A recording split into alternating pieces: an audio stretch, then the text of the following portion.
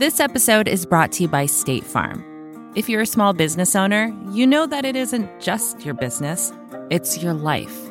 And whatever your business might be, you want someone who understands. That's why you might want to check out State Farm Small Business Insurance. Why? Because State Farm agents are small business owners too, living and working in your community. That means they know what it takes to help you personalize your policies for your small business needs. Like a good neighbor, State Farm is there. Talk to your local agent today. This is Recode Media with Peter Kafka. That is me, and I've been looking forward to this conversation for a couple years. I got James Andrew Miller in here. He has written many books, and the one I'm talking about now is called Tinderbox. It is HBO's ruthless pursuit of new frontiers.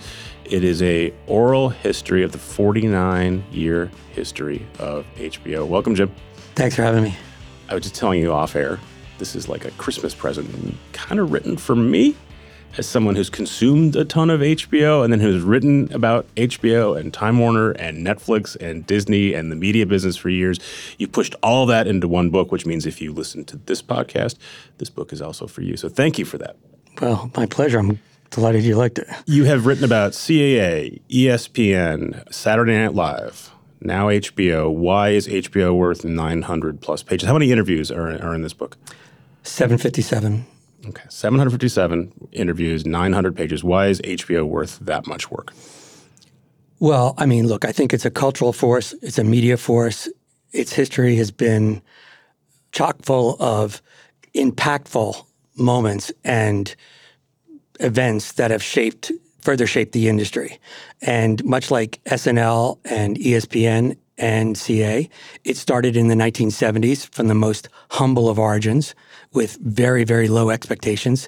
Many, many more people betting against it than were supporting it. In fact, one of the fun things about reporting early on in the book is just how many times Time Inc., who was its parent, almost hit the delete key on it.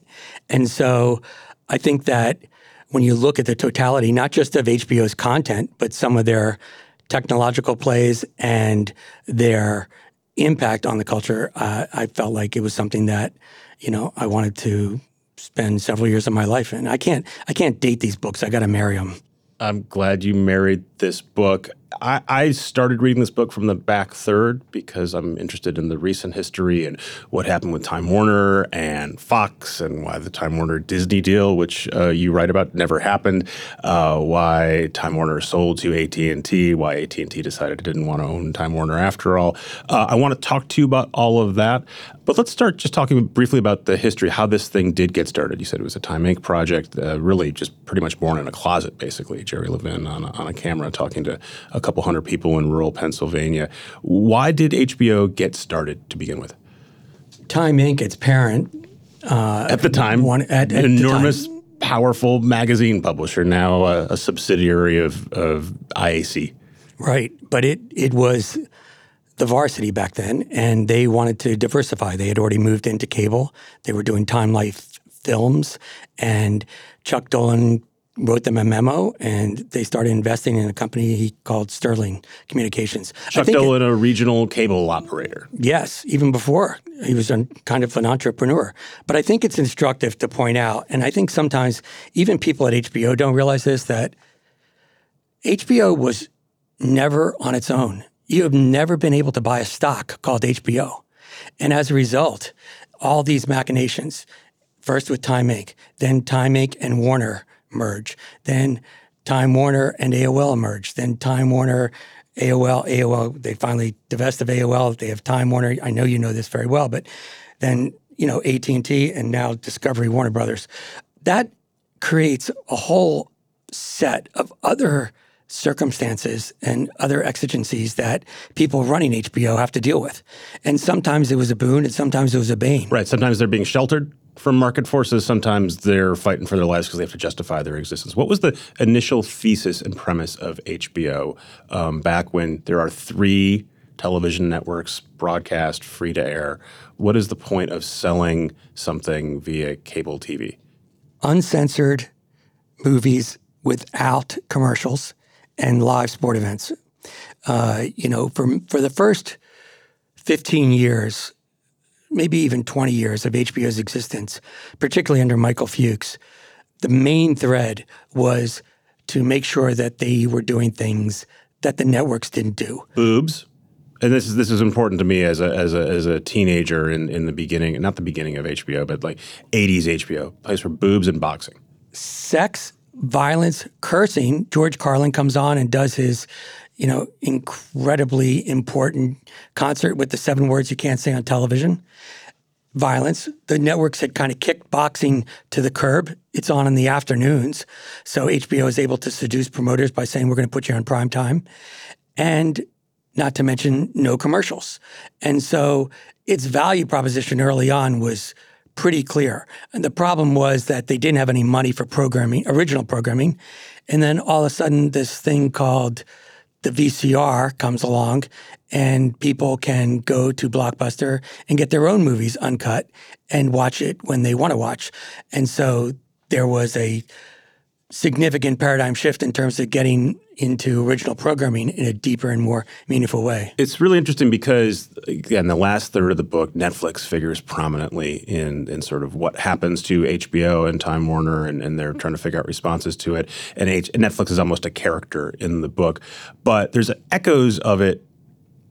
As I'm reading it, there are lots of plot lines that then remind me of there's a lot of resonance with Netflix. So one of them you just mentioned. I'll back up. So one thing that HBO does relatively early on is starts spending a lot of money to buy movie rights, which disrupts Hollywood. And there's even, I think, a Time magazine cover about HBO saying they're disrupting Hollywood. Through New York Magazine. It was a New York Magazine. Okay, the New York Times Magazine. I'm sorry. Yeah, they are throwing money around in Hollywood and disrupting the way the studios are used to doing business. Right. So if you follow Netflix at all, that will sound familiar. And then later on, as you just mentioned, the idea that movies are central to HBO becomes less important when you can go to Blockbuster and get any movie you want. So that pushes them into original programming.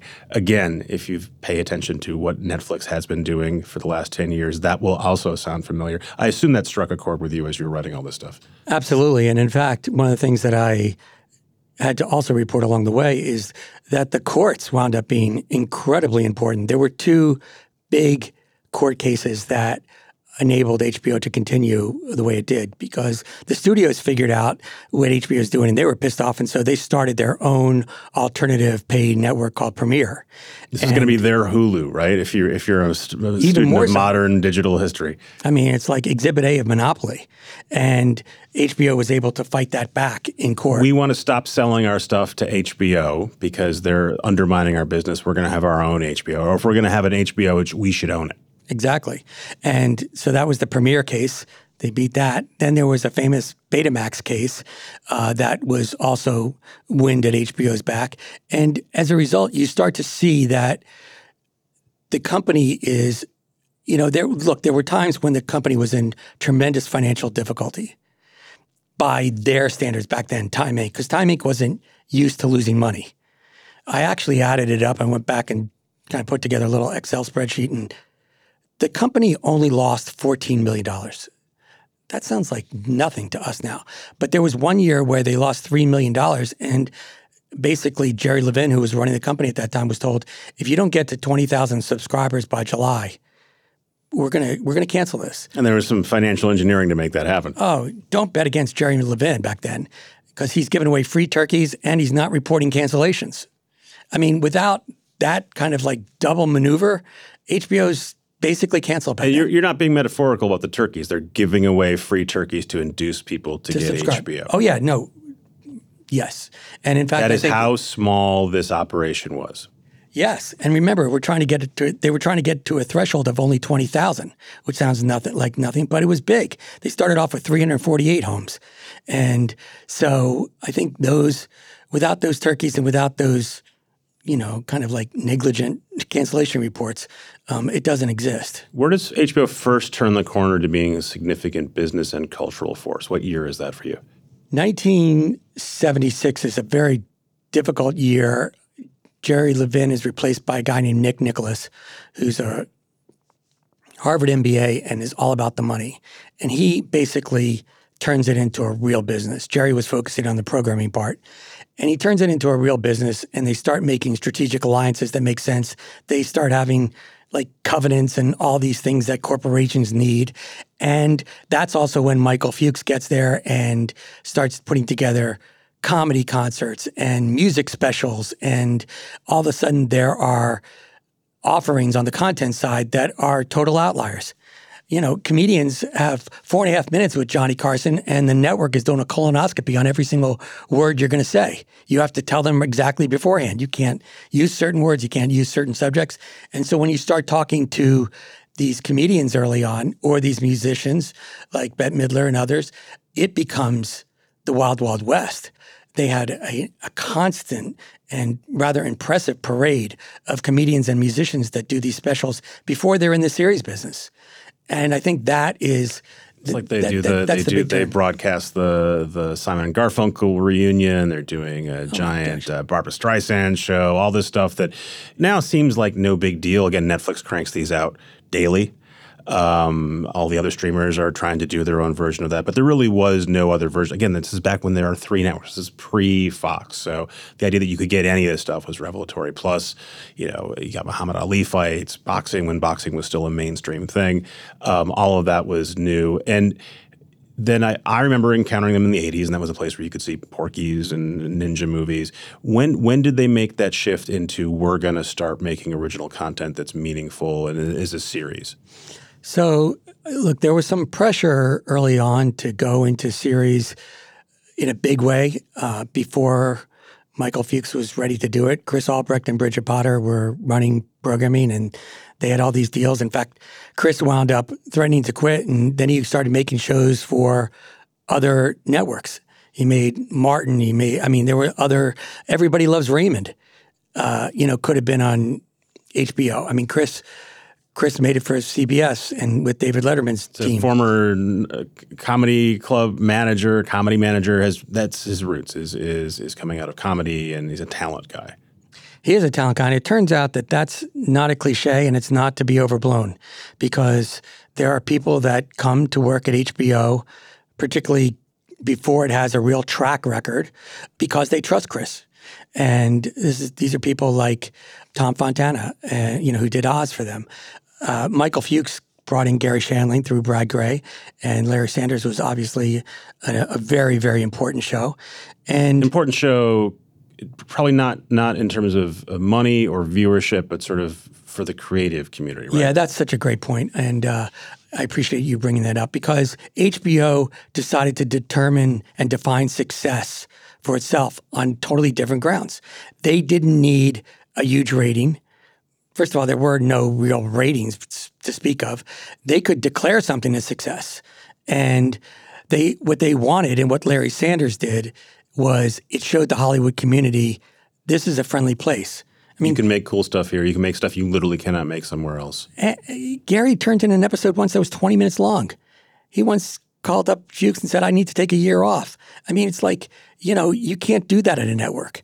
And so as a result, I think those relationships become very, very important. And HBO makes a point of saying, we're not going to be over your shoulder giving thousands of notes and telling you what should be and what shouldn't be.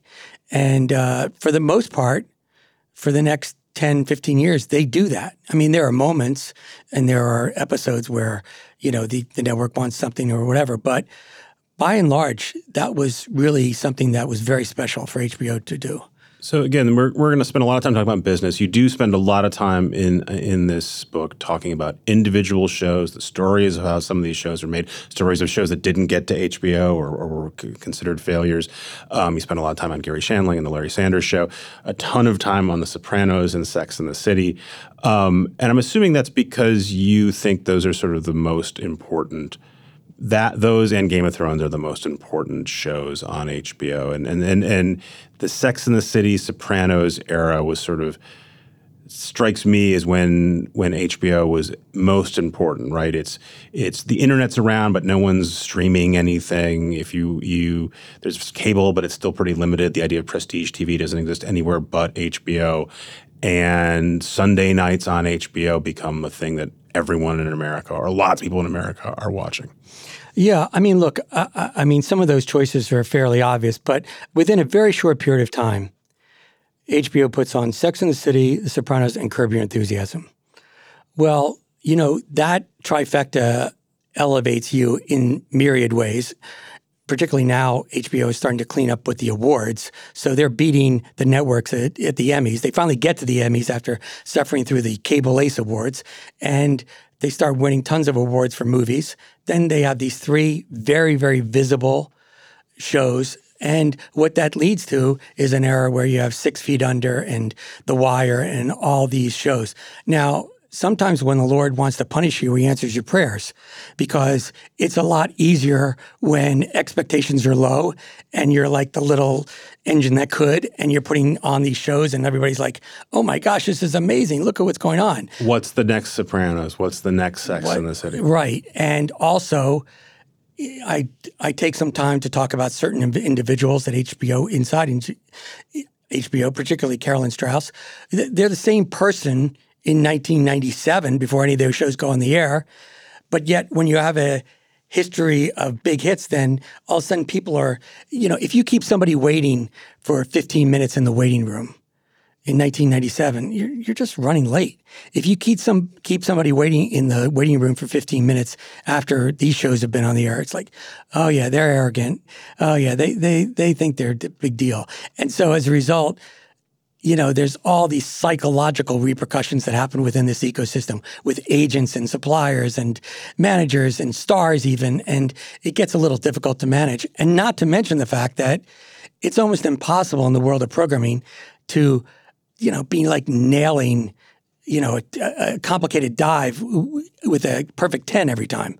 So, you know, what happens when you have a John from Cincinnati that follows The Sopranos? And which I think most people listening to this podcast will what is that? Right. But at the time, that was supposed to be their big follow-up show. That was the show that they decided to air after the finale, after The Sopranos. And it was, by all, well, I mean, it's a failed show. They thought it was going to be great. It was a failed show. It was a miserable experience. And it was an important lesson for HBO with how to deal with failure when you're that visible.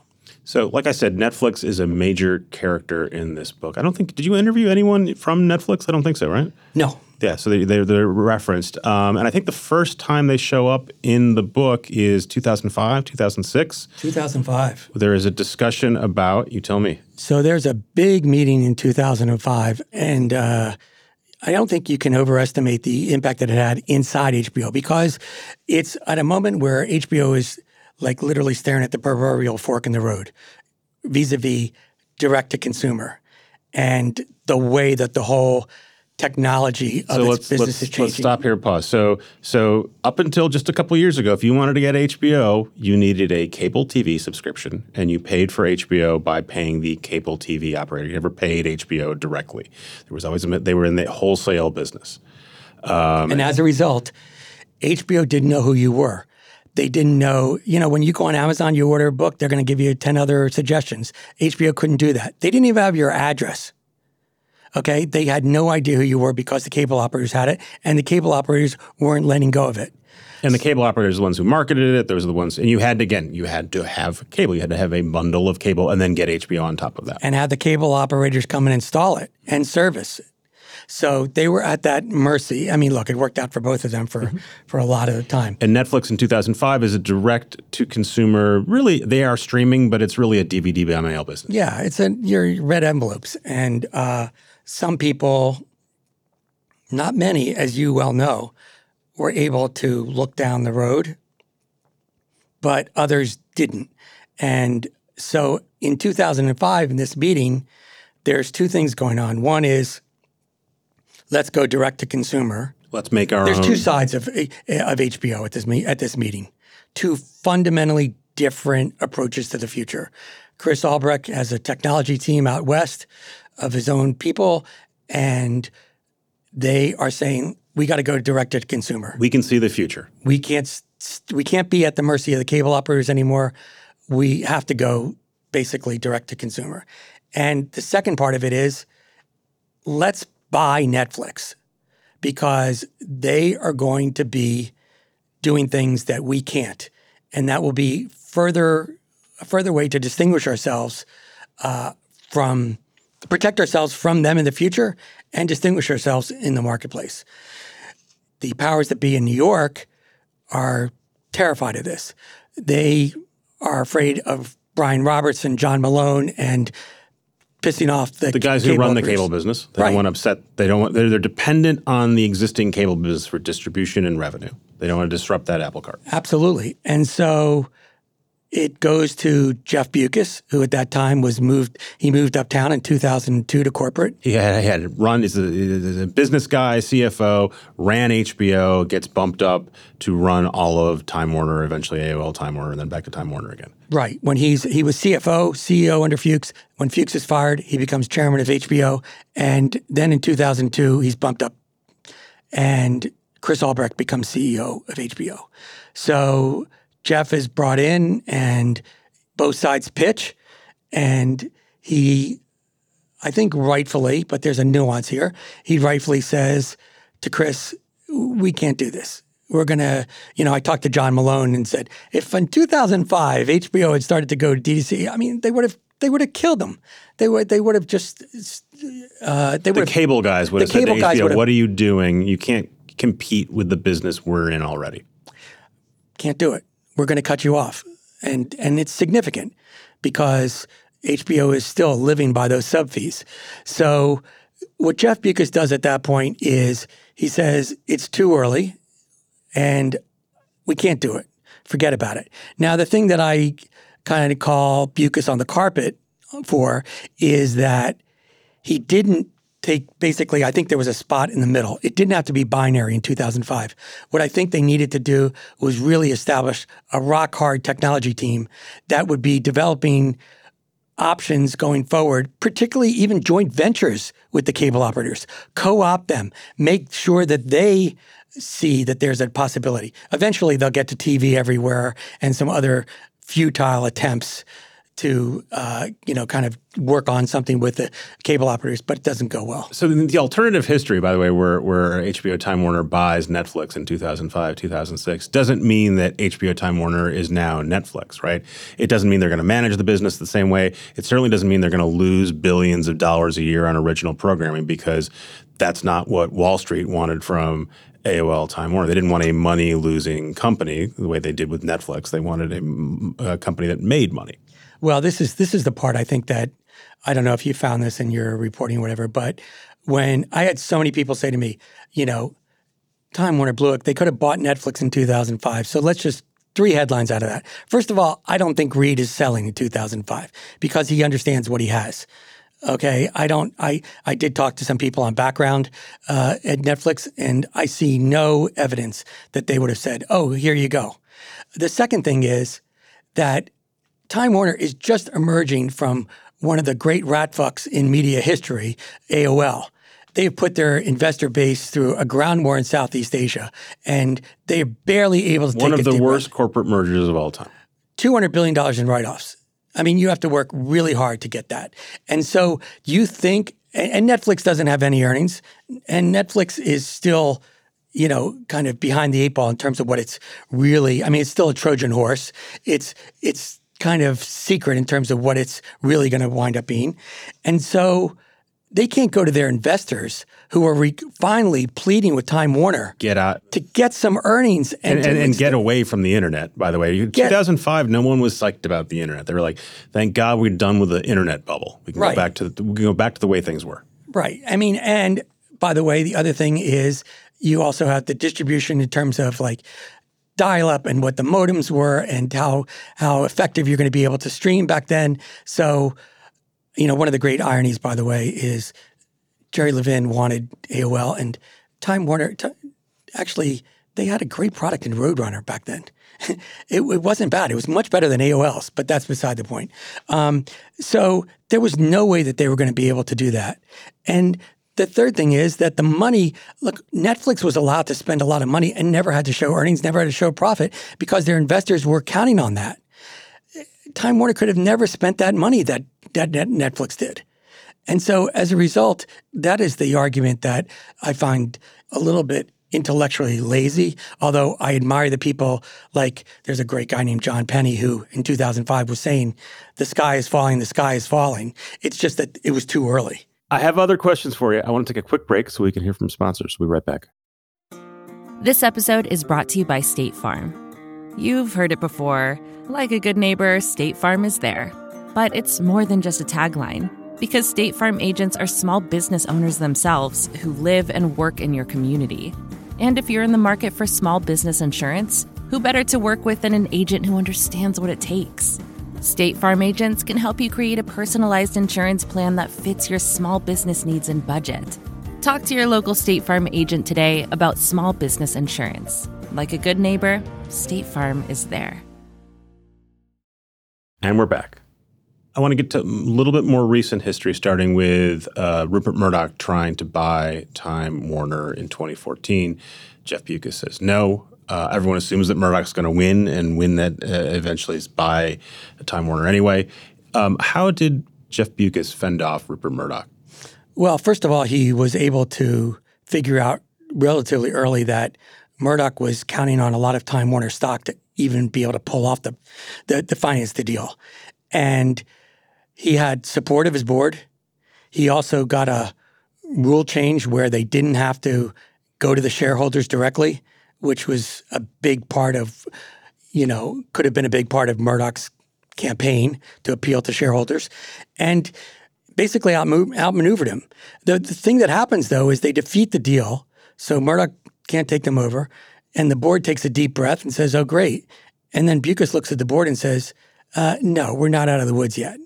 This is going to be a problem because too many people are going to want us. We're too vulnerable. We're in play now.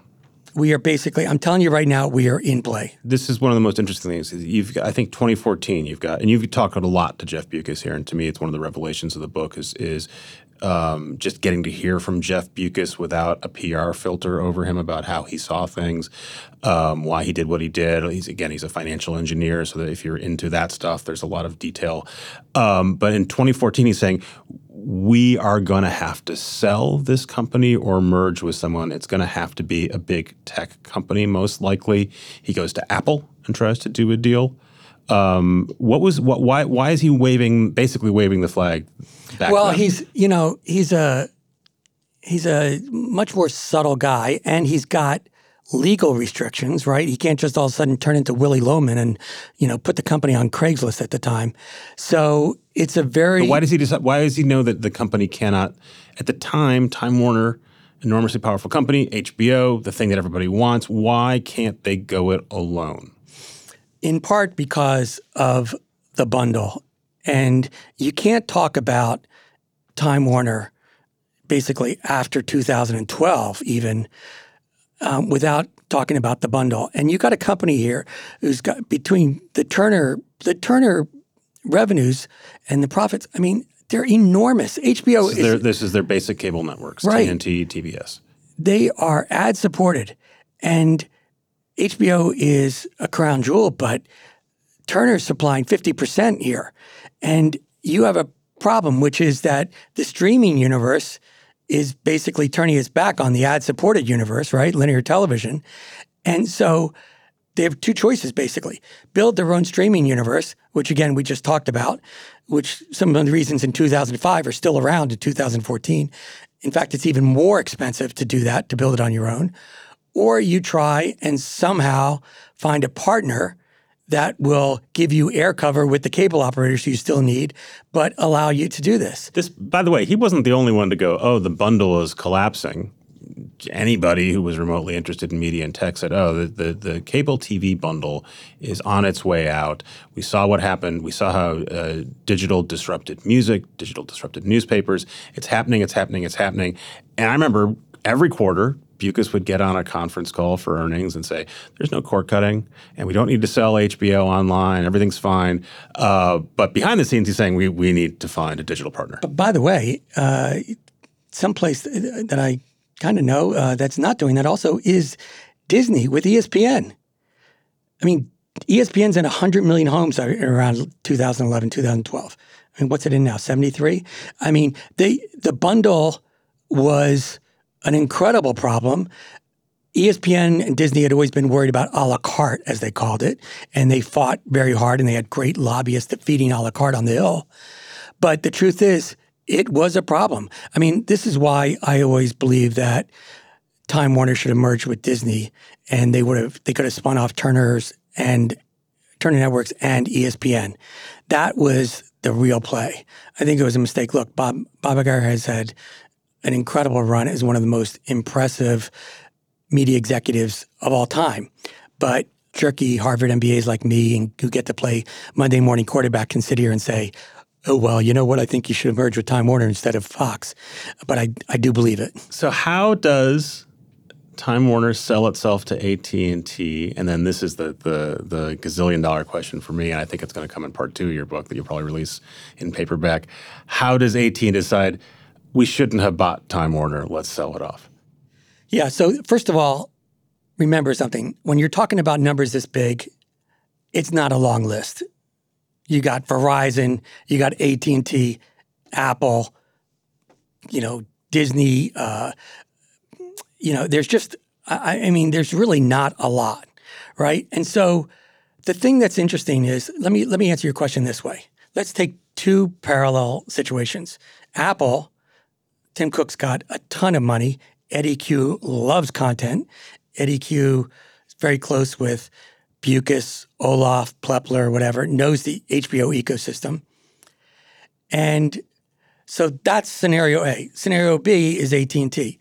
What Tim Cook decides is— And to be clear, they had a conversation. They had multiple conversations about Apple and Time Warner doing some kind of acquisition or a joint venture or a bundle. They have a bunch of different discussions. Right. I mean, it's important, and I go into detail in the book to talk about who that is, because I don't want to give the impression that Tim Cook and Jeff Bukis were having the conversations that Randall Stevenson at AT&T and Jeff Bukis were having. But nevertheless, what happens is Tim Cook looks at his company and says, look, we could throw our product line on a table.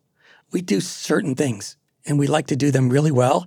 And our investor base counts on us doing that very well. They want us to be in the iPhone business. They want us to be who we are right now. And we're not going to make, an audacious, hubristic leap, let's say, into vertical integration. That's column A. Column B is John Stankey, who is fearless at the time. He's the deal guy at the time at AT&T. And Randall Stevenson, who's still chairman. It's important to point out, right? This gets done on Randall's watch, even though there's a 17-month delay from DOJ. And John Stankey decides just the opposite, which is we're really smart. We want to be in the content business. We have all these pipelines. We can do this. We are going to vertically integrate. And so as a result, when Jeff talks to Randall and then later to John, you have a much more receptive audience. And in fact— You also have Apple is still a growth company year after year, cranking out iPhone after iPhone. People continue to buy them. AT&T is a slow to no growth company. They have $16 billion that they have to devote to their dividend. I mean, that's a lot of cash. But the point is the phone business is not going to grow at a clip at that point. They're like, we need a new thing to put this money to work. We need another business. Let's go buy this content. Right. And we also need something that's going to help us with DirecTV and other things that we picked up, and all of a sudden getting content in your phones. I mean, in some ways, if you were to listen to John Stankey or Randall Stevenson back then, I mean, there were some naysayers, but you can understand why they're thinking what they're thinking. Now, whether or not it was hubristic or not is beside the point. But the point is that Jeff has basically run the gamut. Verizon says no, Apple says no, Disney says no, and people didn't realize how vulnerable the company was going to be then if they didn't find someone. And meanwhile, by the way, we're going all over the place, but he has been Jeff Bukis has been stripping down Time Warner in part to make it a better acquisition. He has gotten rid of AOL. He's gotten rid of the music company. He's got rid of the publishing company. He gets rid of the cable company. So eventually it's just this content company, which makes it that much more appealing to an acquirer. Right. I think he also, look, some of these things, getting rid of AOL, that isn't about finding a partner or a buyer later on. That's about like, moving out of 3 Mile Island. I mean, it's a toxic waste dump, and thank God they could get rid of it. But I think that in terms of paring down the company, I think that's part of it. But also, he was looking at businesses that are going to be driving earnings. I mean, it's so hard to judge a CEO, right? Because some people think, oh my gosh, Beucus just sold the company. Like Jeff Beucus, if you're a shareholder, you're a fan of Jeff Beucus. If you look at the shareholder return on equity from the time he gets on board, I mean, it's pretty stellar. And he doesn't need me to be being the one. And he, by the way, he brings this up a bunch, like that he was able to boost earnings, but moving numbers around. Like he's quite proud of his financial engineering. Yeah. At the end of the day, because HBO doesn't really grow after a certain point. It sort of hits 38, 39, 40 million subs. It sort of stays there for pretty much forever. The AT&T guys when they talked about HBO, they were like, they need us. They're still in the 30s. I mean, where's the growth? It's nice to have, big parties and everything else, but where's the growth? And so I think that Jeff does a lot of financial engineering. Sometimes the board doesn't even believe him. I mean, he gets in front of the board at an early point in his career before he even gets to be chairman. When he's still uptown as CEO, he says, we're going to increase earnings by X%. And everybody is laughing at him. And Ted Turner's in the room and starts pointing at him and laughing and goes, that guy wants all of our jobs. It's like, and little did Turner know that Jeff was saying that in advance because he didn't want Turner to get the credit. He wanted the credit, for the company, not for Turner. And so that was a chess move in and of itself. But I think that, look, did it make it easier to sell the company without any of those entities attached? Absolutely. Did he care about losing Time Inc., magazines or something? No. And by the way, was he right? Yes. Yeah. Again, by the way, he'd say, I can't imagine Time Warner without Time Inc., but of course he could. AT&T buys the company. Then they get sued by the Trump administration, and they're in court for a couple years. Then they finally have the thing free and clear. And not much longer after that, they decide, nope, we're going to sell this thing off. I'm still waiting to learn the day that John Stankey or Randall Stevenson, I guess it's John Stankey in this version, decides we have to get rid of this thing. He tells you, I've been looking at all kinds of ways to get rid or solve our Warner Media problem. It wasn't that David Zaslav called me up and put the idea in my head. I had a whole bunch of documents, and he even says, when the DOJ comes and looks through my desk, you'll find them, which is, I think, a funny aside. And he gives a bunch of different reasons why he thought he needed to get rid of Warner Media after acquiring it a couple of years ago for $100 billion. What was the thing that tipped it in your mind? Well, first of all, can I preface this answer with one thing about the DOJ? We know Donald Trump was not a fan of CNN. Mm-hmm. Donald Trump, the DOJ files this, and they wind up delaying the acquisition, the formal acquisition, by 17 months. During those 17 months, a lot's happening in the world. And so to answer your question, I think during those 17 months, if we were to give John Stankey sodium pentothal, he's starting to get a little worried because Disney Plus and all these things are starting to accelerate. We're already behind in the streaming wars, and Disney's doing much better than we imagined. Netflix is on fire. So we are at the starting line, and everyone else is now lapping us. Exactly. And that was problematic. And so to the degree that Trump wanted to damage this new entity, I think they did a pretty good job of doing it. Although I do believe that, and I've had many people tell me this, that part of that was to get a settlement where CNN would be broken out because of the DOJ suit. So then Rupert can get his hands on CNN or somebody else that is more Trump friendly. That didn't happen. But as a result, I think it starts to happen during those 17 months. And then I think something else happens, which is, you've talked to Stankey. I mean, he's a very clear-headed business person in the sense that he likes it. LBJ used to say, tell me like with the bark off. And I think that he starts to realize that this vertical integration thing that, everybody talks about, it's a lot harder to do than you thought. And it's also, most importantly, more expensive. this is where it gets back to what you had said earlier about AT&T and money. It's bizarre for us to think, but AT&T really couldn't afford to do this new business, combined business, the way it needed to be done. They just didn't have the cash for it.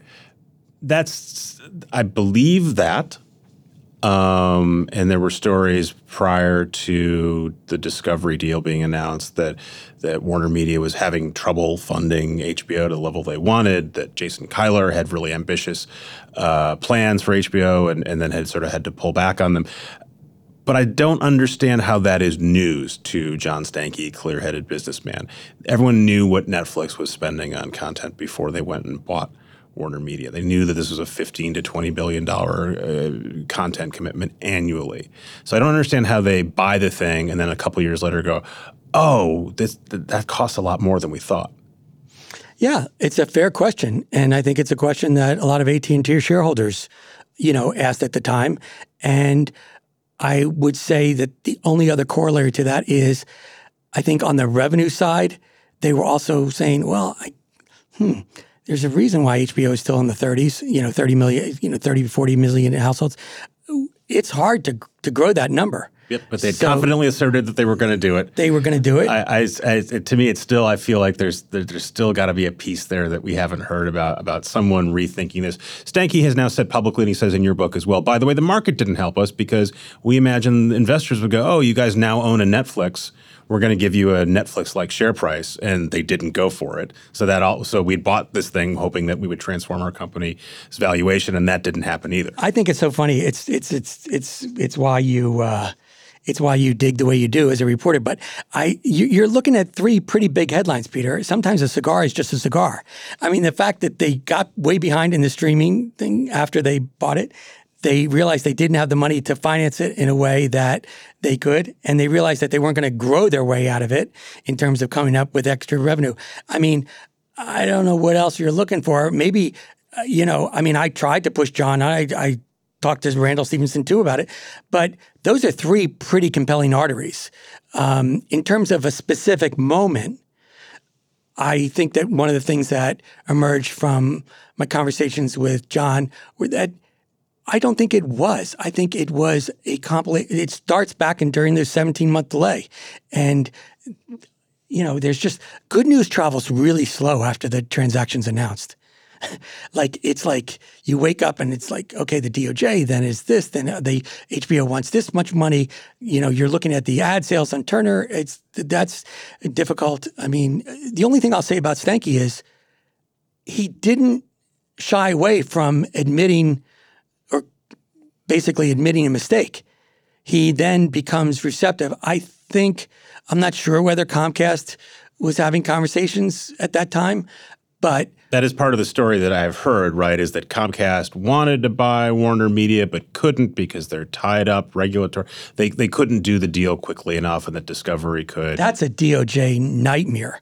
In fairness to the Comcast people, that, you can't suggest that deal and not think that you're going to have to go through things. Remember, they had gone through that when they wanted to buy Time Warner Cable and lost. Right. And so I think that that's part of it. And on the AT&T side, even if, I don't know this for a fact, but even if Comcast is saying, listen, let's try and figure out a way about this, if you have John Malone and David Zaslav on Discovery where it's kind of like a reverse slam dunk in terms of approval, and you need the cash right away, it's no secret where you're going to go. We've been talking about the ins and outs of business intrigue and corp dev and mergers and acquisitions, and I want to have a cigarette now. But let's talk about programming, because there is a ton in this book about the ins and outs of how these shows were made.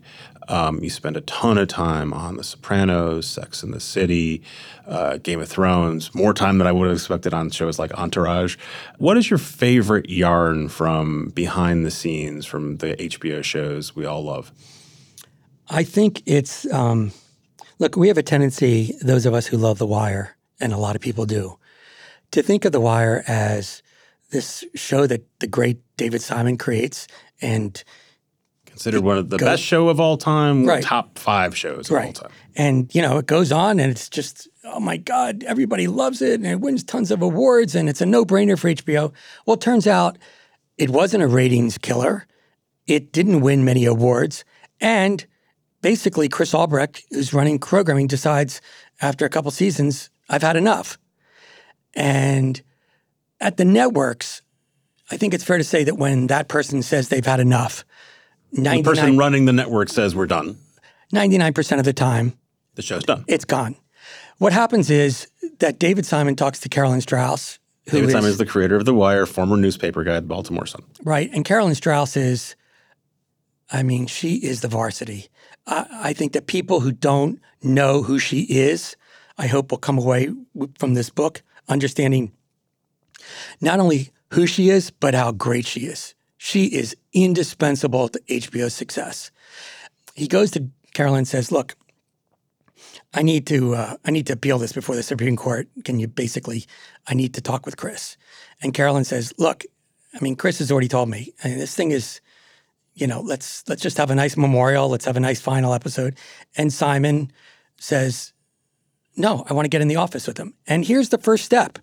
Albrecht says, come on in, because he respects David Simon. He wants to be in business with David Simon on other projects. He doesn't want to leave him bitter. David Simon comes into the office and, I could do a 2-hour documentary on this meeting, because what happens is David Simon does a beautiful job of articulating a vision of why The Wire needs to continue, both in terms of story, characters, its importance to the society. The stories they're trying to tell that no one else is out there exposing. And Chris Albrecht does something that not a lot of network executives do. He, God forbid, he listens. And at the end of that meeting, holy shit, David Simon has got 2 more seasons. By the way, this is not when HBO was overflowing with cash. The Wire is not a super expensive, it's not a Game of Thrones, it's not a, Rome, it's not any of these other, but it's still money. It's still money that could go to other shows. There were other shows that he wanted to do, but he listens and he does a 180. And David Simon goes on to do, several more seasons of a show that was terrific. And those seasons that weren't going to appear, you look at them and you think, oh my gosh, thank God. It might not sound like, there was a lot of arguing and all that stuff, but it turns out passion and eloquence on the part of Simon and the ability to listen and really understand something on the part of Albrecht, not to mention the fact that at that point, Bukis is giving Albrecht the power to do that, right? He doesn't, at a network, it'd be like, well, let's bring in the marketing people and let's do some surveys and some test studies and all this. No, it's just Chris Albrecht. So for almost all of its history, HBO is a unicorn in one way or another, right? It either has stuff that you literally can't find somewhere else. It's showing you movies at home when that wasn't a thing. It's doing original programming at a very high level when that wasn't a thing. It didn't really have a lot of competition for a long period. What happens now? Because all those things I said aren't true anymore. Lots of places do what HBO does. Lots of people are taking interesting creative risks. Lots of people are throwing lots of money at projects. More money. Everyone wants to be HBO.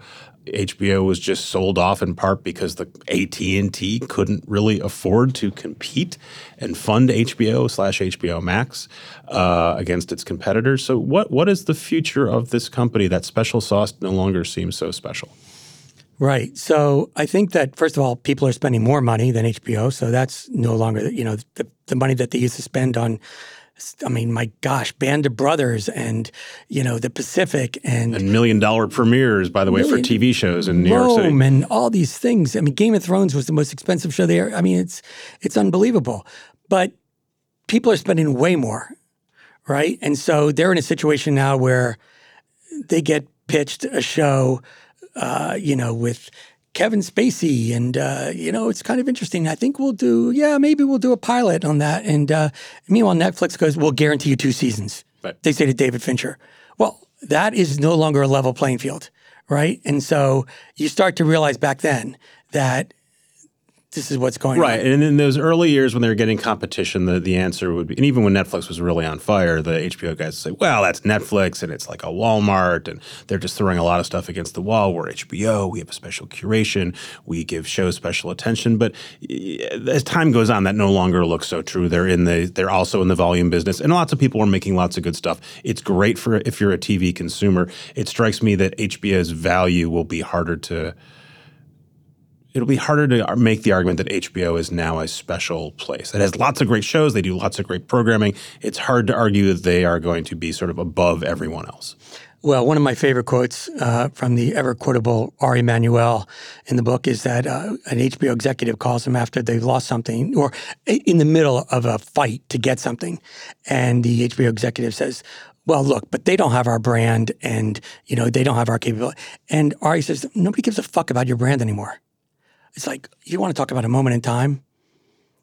If that's what's going on in the ecosystem, then, that's a big deal, right? And so as a result, you start to realize that HBO it doesn't have any of the wind at its back that it used to have, right? And so, and particularly since, look, people made a big deal with me about talking about the fact that HBO could have had The Crown. HBO could have had Breaking Bad. HBO could have had Mad Men. Mad Men was written by Matthew Weiner, who worked on The Sopranos. David Chase literally delivered the pilot to Mad Men.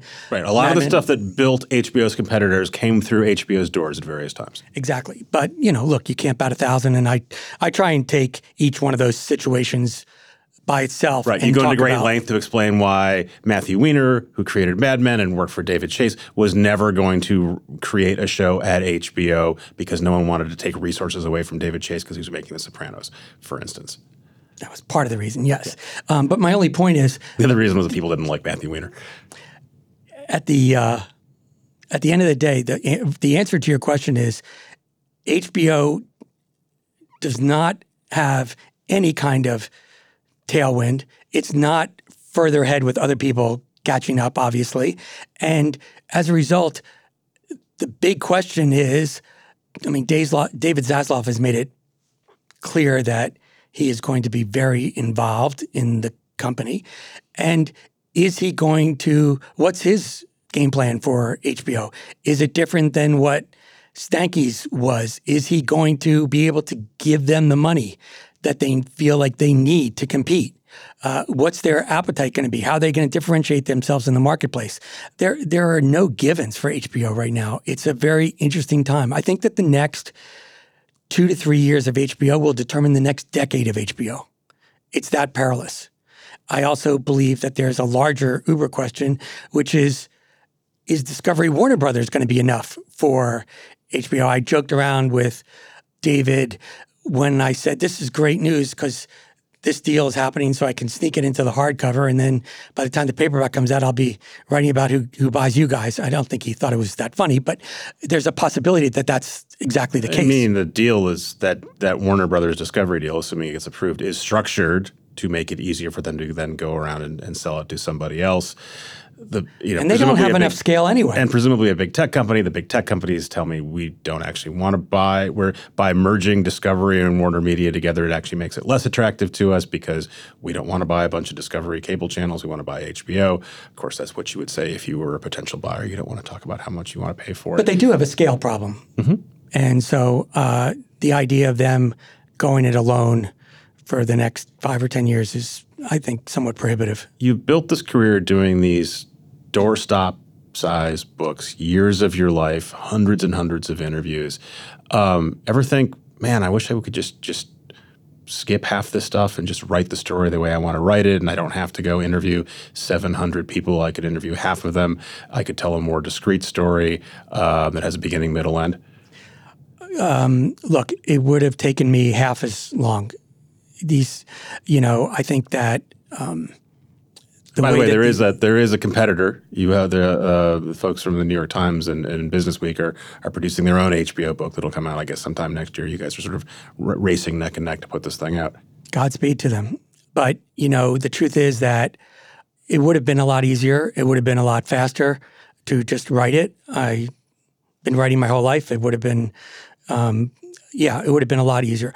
I guess the thing that I try and do with these books, though, is my favorite thing to do is to listen to people talk about their careers and their lives and dig sometimes to get answers that haven't been told before. And as a result, it's a particular kind of book. And I don't know if it's for everybody, but I think that the value proposition is instead of me writing and characterizing certain things, you get to hear from these people directly. And by the way— Sometimes I want you to say, this guy is full of shit. This guy said this, but he's wrong, because that's not really what happened. Or this guy says this, but it's flattering to himself.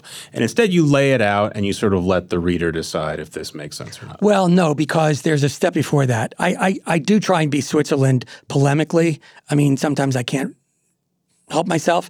But there's a big step before that, which is people— I did thousands and thousands of hours, and I actually had a 1,300-page draft. And then you have to go— I went back and reported things that— it's one thing in the Rashomon kind of world if someone, has a place wrong or who's in a meeting or whatever. But if someone's just like— it turns out bold-faced lying to me, then that's not going to get in there. So I'm already— I'm not just like with a tape recorder, oh, blah, blah, blah, and let's just put that in. I mean, sometimes there's more reporting about what people say after they say it than there was before in preparation. The second thing is that because I control the narrative, and it is a narrative, I can be somewhat, and I'll admit it, Machiavellian at times, or putting my own imprint on how the story is told. You were deciding what excerpts to choose and whose excerpt to line up against someone else's excerpt. Who also has the last word sometimes, or who, juxtaposing quotes or anything like that. So I think there is a lot more reporting that goes into it than might seem. I'm not trying to say I'm doing the Lord's work here, but I think it's much more evolved. And to that point, it's a much bigger pain in the ass to do a book like this than to sit down and write it. Thank you for making it. Again, I'm not blowing smoke up your ass. If you listen to this podcast, this book is for you because it's got everything. Oh, thank you. And you can read it in chunks. You're not going to read it in one sitting.